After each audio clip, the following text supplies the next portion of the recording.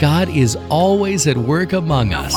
A listener in the MyBridge family had been faithfully investing in what God was doing through MyBridge as an impact partner until she was approaching retirement.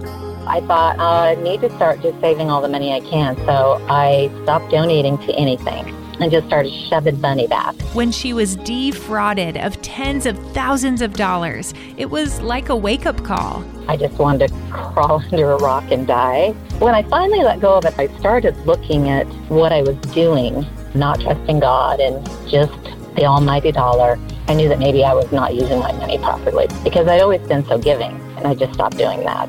In response to that realization, and as a show of her trust in God, this listener chose to reinvest in ministries that help keep her connected to God, like MyBridge. You can just feel God's presence in the songs, and when people share their stories, how they've been impacted.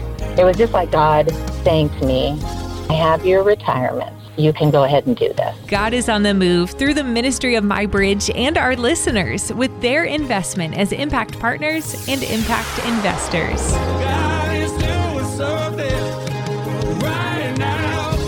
MyBridge Radio, celebrating God at work among us. Share your story and join the conversation in the Connect Now section at mybridgeradio.net.